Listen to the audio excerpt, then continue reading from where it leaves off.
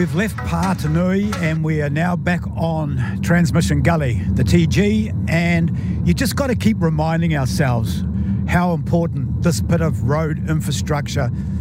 It feels like I'm undermining it. It feels like I'm not giving it the kudos that it deserves by calling it that, because it's an amazing feat of engineering and something that we are going to be proud of for the rest of our lives. Something that we're going to use for the rest of our lives and our grandchildren are going to use. It's incredible. We're 25 k's away from Wellington and the traffic is flowing perfectly. It's like any other normal non-peak time. There's no the southbound traffic. You know, there's a couple of cars in front of us, a truck in front of us. Not too many, just normal, no bumper to bumper.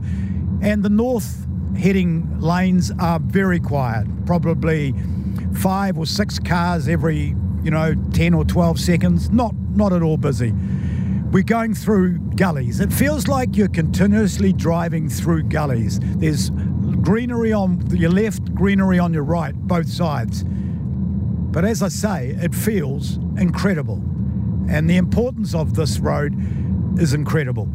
The importance of linking Wellington City to the rest of the North Island seems to be, and I don't want to overplay it on the opening day, but it seems to me has just opened. It's like the can of beetroots open up. We've got the beetroot out. It's going. We're travelling. That's what it feels like to me. It just feels amazing, amazing time to be a Wellingtonian, and amazing time if you were travelling and coming into Wellington. You'd feel proud. You'd say, okay, we're coming into something. We're entering something.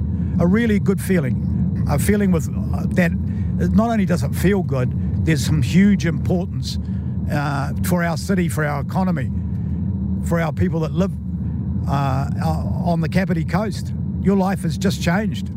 I think it's changed significantly from today.